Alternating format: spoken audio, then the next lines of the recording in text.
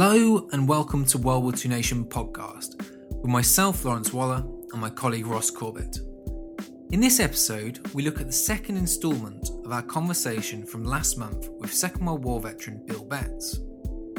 We pick up from where we left off in part 1 by discussing Beverley, the second-hand M4 Sherman tank that he and his other crew members inherited and called home for much of their war. We also find out about the improvised measures that Bill and the rest of his colleagues took to add extra protection to their Sherman. We learn about the Essex Yeomanry's time fighting through Holland, crossing the Rhine in their Donald Duck tanks, and also their experience of liberating Kiel, as well as much more.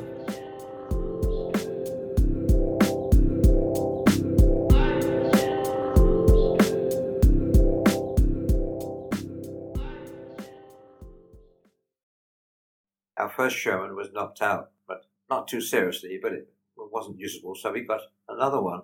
It was second hand. And round the turret, previous owners put Beverley in, about that deep white. So obviously the previous owner's girlfriend was Beverley. Our tank was pretty rough at the end. We put big logs about that thick all the way alongside, lashed them. So anyone with a bazooka, he fired, he had to get through the logs first before getting in. And also we put pieces of tracks on the front of the Sherman, about that thick, so that made it special armour. The tank was a mess. At the end of the war, General Montgomery decided to hold a victory parade, and the Essex Yeomanry would participate. So when the major came round, he said, "You can't go in the parade with that tank." It really was a scruffy old thing, all the logs around it and sort of around the turret, and it was a working tank. Oh, we better find something to do, go fishing or something. It was a good idea, sir. So we didn't go into the victory parade because they felt that it wasn't neat enough. During that period, when you obviously came back and served with them, when you recovered from your wounds, joined back up with them, you only ever had 2 Sherman tanks. One was knocked out, and then you had that one to the end of the war, the Beverley one. Yep. Right, okay. And we ended up in Kiel. We were the first troops there, 600 of us.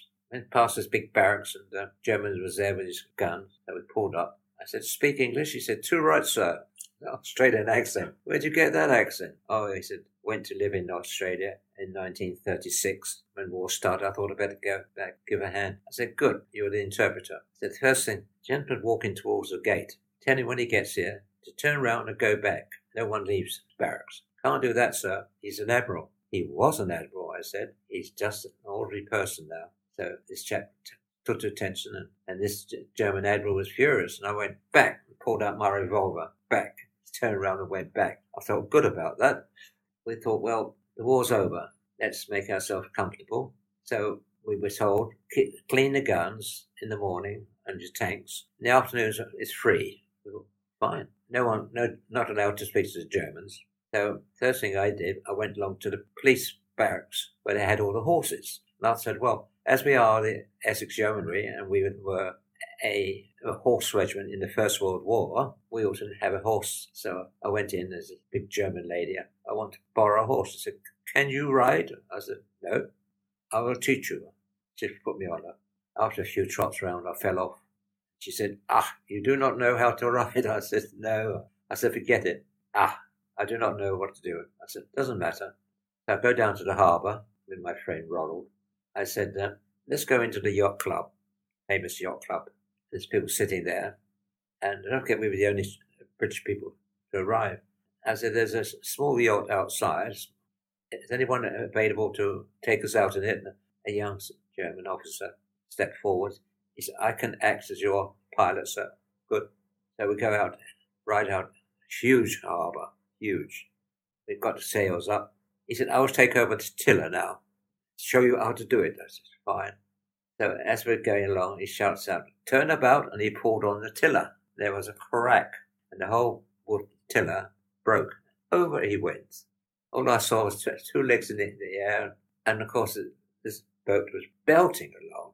And I thought, Christ, and he was all his clothes on, no jacket, and he's shouting away. So I started to strip off. All of a sudden, a hooter went, and it was a little fishing boat. German fishing boat, which he shouldn't have been out, pointing, we do. He's saying, "Don't worry, we'll pick him up." which they did do. I thanked my stars up there. I was swimming in the middle of Kiel harbour, trying to pull this German back. Not very good. Then they told us that we could fraternise. So I chatted up with one lady, but she spat at me. But they came round, We were there for 6 months, and my number was up. You can now go home after 5 years. That's right, it was 5 years, which was long enough. One last thing, 1950, a letter from the war officer arrived. As you are a reservist, please report to Liverpool Station and then on to Thirsk in Suffolk, Norfolk for a fortnight's training. So I went along. Don't argue. That's it. Off you go. So I went up to Norfolk for a fortnight. And there was about 5,000 chaps in the same boat, all getting off the trains. And they were all saying something about Z training. So I'm not a Z reservist. They'd made a mistake. So I had a fortnight's training up there. And when they realised I wanted a Z train, Z trainers were regular soldiers at the end of the war, told, okay, go home. But they decided the Russians being a bit dodgy, they would call up some chaps. And they called up the reservists. And I got called up in error. I wasn't very pleased. Bit of a tear away at that age. We did our fortnight's training, went back to camp, and I said, does anyone tell me where the motor pool is? Someone said so-and-so. I said, fine. Got together about 6 chaps, and that Friday, we drove to London.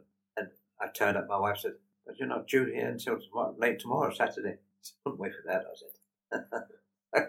They didn't press charges. I got home. I wasn't a very happy bunny. Going back to the war, obviously using your radio set, so this is something I was going to say to you, because you mentioned the Sherwood Rangers yeomanry. Yeah. I spoke to Captain David Render about his experience during the war, and he was a troop commander with the Sherwood Rangers Yeomanry. The reason I was going to ask that anyway was leading on to a question, was did your nets ever cross over with the Germans? And you actually, because he said to me there was one experience where they got so close with a German unit they were confronting that the nets actually crossed over, so you could hear the Germans talking, and they were talking with the British. Yes, the only time was really that I got that close, as I told you, in the garden. We didn't get that close. No, I used to feel sorry for the infantry. Sometimes we carried them on the back of our tank. Then they get off, spread out across the field, and go forward. And I used to feel very sorry for them. They used to lose a lot of men in the infantry, a lot of men. I remember once, just inside Germany, someone decided we put in an attack at night, and we're taking this village. We were following the infantry, and we were shelled. So we backed to Sherman, a little bit off the main highway. Right just behind was a dead Tommy. We were about to run him over, and I shouted out, stop. And he had gone ahead of us and shot and been killed. I thought, that wouldn't be fair.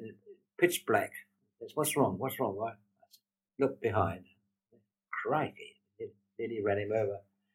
I always used to feel sorry for the infantry.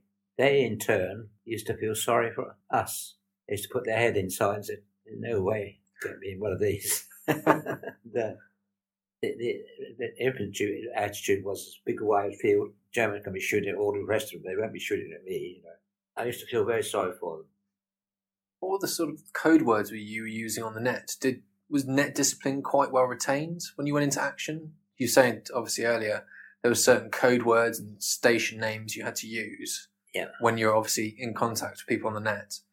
When you went into action, was this quite well maintained, or did it sort of go out the window quite quickly? Not really. No, not really. Once the clutch went on, Beverly, great, stay here. So I said, my baker needs some help, clutch broken. Before you could say knife, some chaps from Remy turned up in the Jeep. I said, don't rush things. I thought they would be by the side of the road for a couple of days at least. It appeared from nowhere. Where is it? Oh, we'll put that right so it won't take long. Right. Any excuse for, brew up some tea and take life easy. They did it, changed the clutch on his Sherman in no time. Funny enough, that Sherman was made by Chrysler. All the Chrysler, there's 5 6-cylinder engines. But the best ones, were the ones with diesel engines, because they didn't catch fire quite so quick. It's amazing how it all comes back. I remember reading, let's go back to sort of D-Day. Obviously, you landed, was it Jig Green sector on Gold Beach near La Hamel. What time did you land on the beach? And you were obviously one of the first men there. 7:30. When you landed on the beach, what sort of things confronted you? What was around you? Well, it was very, very rough. The 3 assault battalions went across on this big ship. Then we started to climb down the ropes into the little landing craft assault. I was with the Devons then, and down I went the rope, and they knew who I was, chap with the radio, and he's going to, look after us. Or like I'd like them to think they're looking after me. And we went for about 5 miles, and I was violently sick. A lot of chaps were. So I've just put my head over the side and I looked up, and I could see the shoreline getting closer. And we were told, that's where we're landing, La Hamel. Oh yeah, not interested. Put my head back out of the sea, vomit into the sea. I'm not a good sailor. And suddenly it left, and we were about 200 yards from the beach. And they said, steer yourself, and down went the board, and only about a foot of water, and start running, get off the beach, which is what I was doing. We were lucky, poor old Americans had it pretty bad. And behind us was another battalion coming up, but there were not many of us, and I felt pretty lonely. I thought, well, there's a lot of noise going on at sea, big ships banging away. A young second lieutenant, forward observation bombardment Navy. He was directing the fire of the big cruiser, but directing the fire further inland. They have 14-inch guns. All we could hear was a noise going across. The feeling was, keep going. I was annoyed that I couldn't go any further, because when I looked down at my leg, it was quite messy, It was around about 5 o'clock in the evening, and the American voice said, we're going to take you home now, sir. And I looked up, and he was from an American craft from Omaha, gone round the bend. Pick up any wounded you can. He said, so I've been instructed to pick you Brits up. Get on my shoulder. I said, no. I said, I can walk. No, you can't. Get on my shoulder.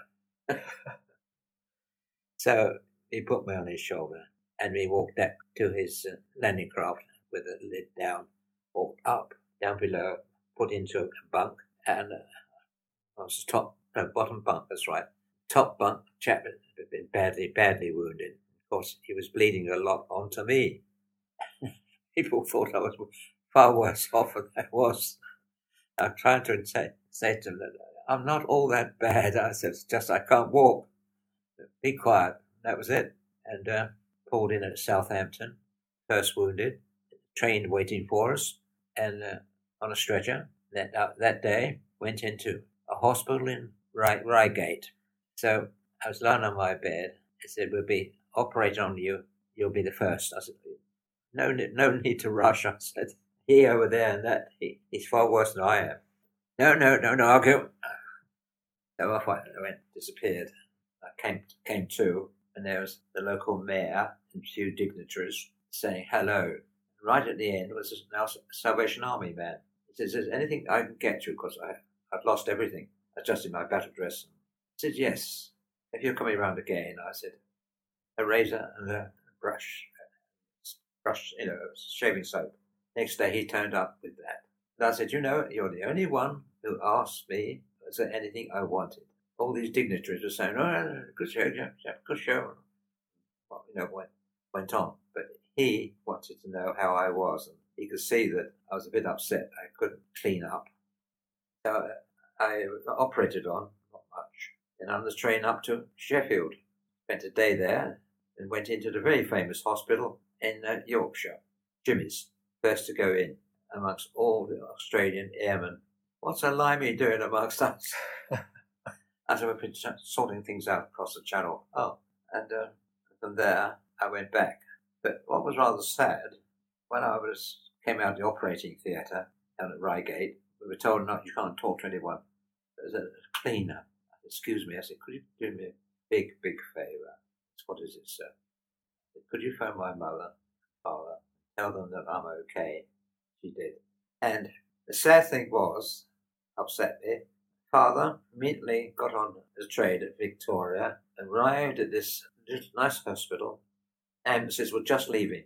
I was in one of those ambulances, going up north. They said, "Oh, if your son is in one of those ambulances, afraid he's on his way." So my father said, "Well, I was wounded in the First World War, and my wounds were attended in this hospital." What a coincidence. So I was able to get a message to him up in Yorkshire, and I got out of there pretty quick. I felt sorry for one airman next to me. He died, Paul, and he was shouting all during the night. His plane had caught fire and come down. Of course, all the bombers were all round York. Nice chap too. But I hitchhiked most of the way back. I found a regiment in the field in Normandy, and I walked up this field, and my major standing there. "Ah, Betts, you've taken a long time to get here, haven't you?" It was rather difficult, sir. They made it rather difficult to get to you. And, when I was at home, Neve, my father and mother said we had a lovely letter from Major Cully saying what a nice person I was. Sorry that I wasn't able to, finish it, what I was doing on D-Day. But we look forward to seeing him as soon as possible. Because when I turned up, his attitude was, "What are you doing here?" Funny. And we were very close, regiment. Very close. We didn't take our dogs with us, our hounds with us. You had a Sten gun. What was that like to use and operate? I had a Sten gun, but I don't know how we got it, but I picked up a German machine gun. Beautiful piece of... I had a Sten gun and a Tommy gun, the American one. And then I had the German one. The MP40? Yeah, so I dumped those two. I also had a Mauser. Tried it out one day. Just inside Germany, there was this turkey strutting through a farmyard, and I thought, let's see if it works. And bang, turkey disappeared. It works. Anyway, I did write a letter. This is most amusing. To my father and mother. Mother never wrote to me. Never wrote. Always father. I said, things are going well, and I've now amassed quite a few German arms, and I mentioned it, what they were. Father knew immediately what they were. And his last letter was, Mother says, "Do be careful with all those guns you've got." There was one day when Major came along and said that the whole of the Sherwood Rangers, us, got to line up that woods there, and we're going to put down about 120, 150 fire. So a truck arrived and offloaded round about 100 rounds of fire next to town. So all these tanks passed the sea, that side of the woods. And they said the infantry will be going into attack, and we're to spry forward over the woods. And you've got to use up all the ammunition. Crikey. Hell of a lot, over 100. Anyway, 11 o'clock come, start firing. Bang, fire. Put it in. Bang, bang, bang. And I said, we're not increasing the elevation at all. We've been told not to. So, so there's around about 1,000 guns going off. So after a while, I put one in, and the breech wouldn't close. It should close automatically as you put it in. So I looked, and I said to Ronald, "We've got a toolkit, haven't we? Is there a hammer?" "Yes." I said, "Go and get it." I said, "We're blocked." I said, so he said, "What are you doing?" I said, "I'm going to try and tap that in." So there's the end of the shell sticking out.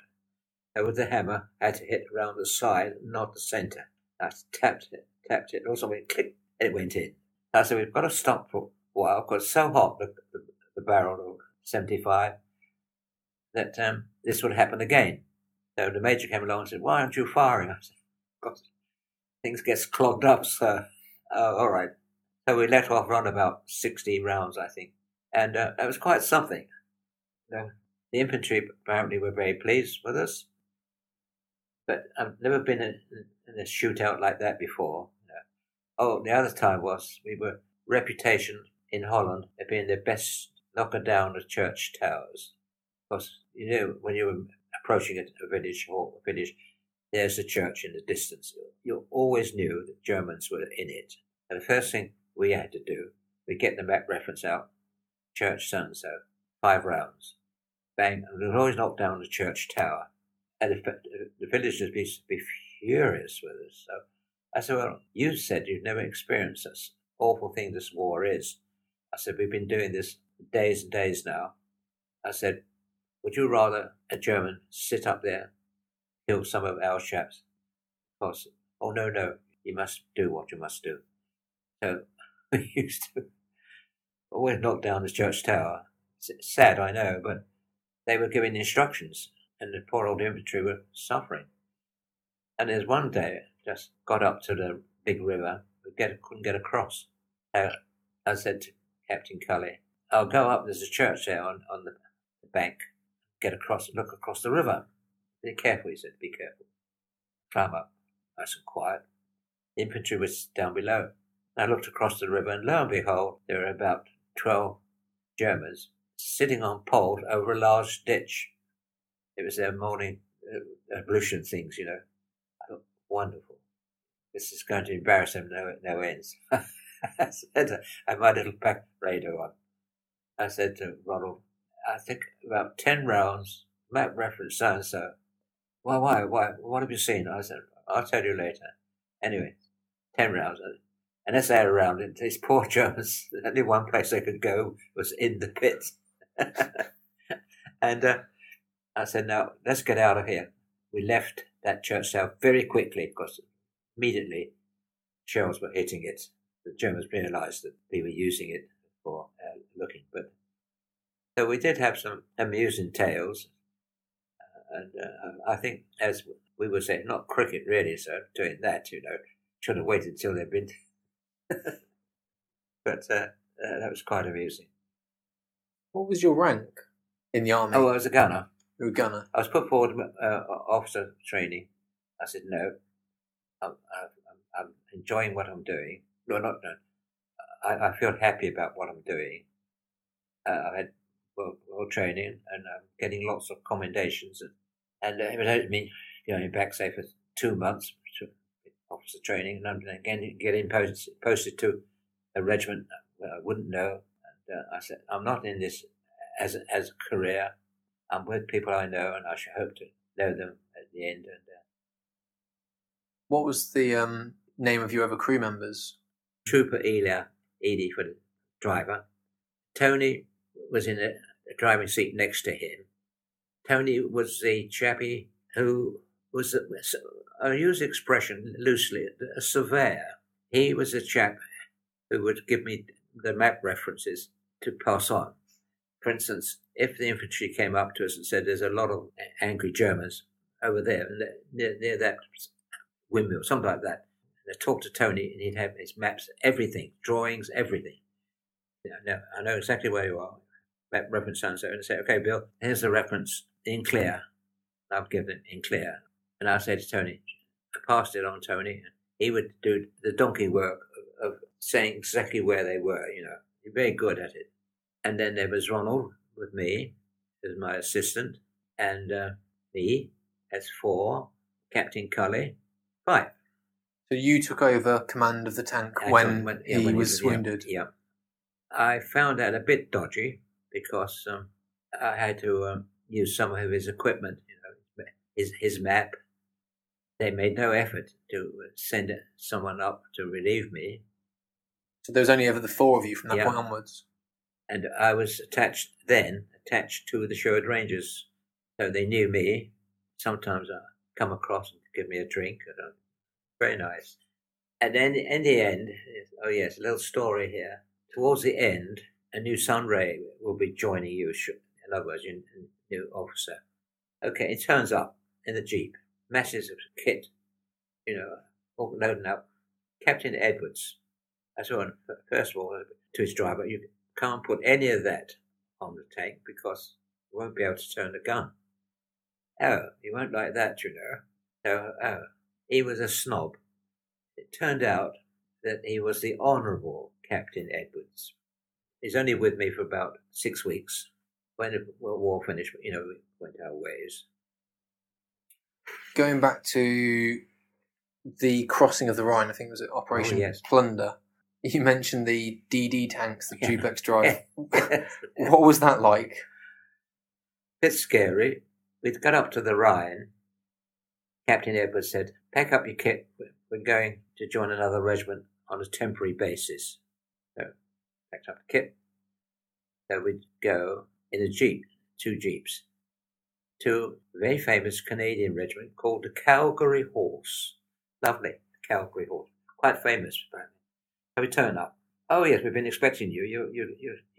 We're going to show you all about the DD. Of course, you're going to be crossing the Rhine with us. And you'd have a Canadian driver. So poor old Trooper Ely was told to go back to regiment.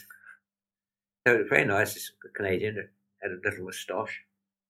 I'll show you how it works. So we spent 10 days. Exactly.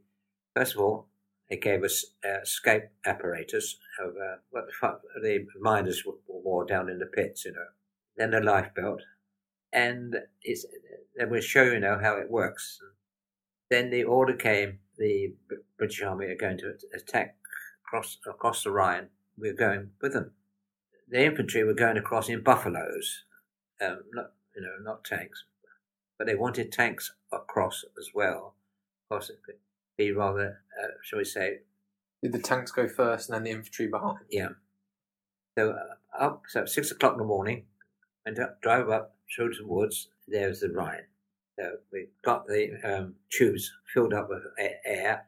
Up it went, and Tony took a few photographs. And as he was doing so, they were dropping shells quite a way away. And we thought, oh dear, I hope they don't come too close because shrapnel going to go down like a stone. So I put my vest on, and up we went. And on a speaker, they then had to guide. I can't remember his name. The Canadian, left, right. We now got to the water's edge. Down we go. In we went. Then he pulled a lever and the propeller took over. Small propeller, about that big. And we were just about that much from above the water. The rest of the tank was below. It didn't go straight. It went that way. It was a long, long trip, and the propeller was working away. And I was standing on the turret because I wasn't going to sit inside. Of course, if that went down, it would have gone down, quickly. Now, when we got to the other side, we had to climb a fairly steep, muddy bank. So he pulled the levers and all the canvas sides collapsed like a lady's stocking. Did that, still wouldn't get a grip up. There's only one thing for it. I talked about, we had all these arms. I said to Ronald, show me the German rifle, machine gun, and that. I'll put them under the tracks and get a grip. We can't sit here like that, a sitting target. And so he dashed out through it. He put them in and gradually pulled up. It's when we got further inland and we thought, we've made it, make a cup of tea. And that's when, what's his name? Captain Colley was wounded. He always carried a silver whiskey flask, not a silver. When he was going out, he just handed it to me, and I did bring it home, and it was lovely. So I kept tags of him, but he was badly hurt. But he was pleased that we got across anyway. And the Germans were very surprised to see tanks, no bridge, tanks across that great big river. How'd they do it? There we were. We do hope you found this interview of interest. Ross and I just wish to say thank you for listening, and also a big thank you to Bill for taking the time to speak with us about his experience.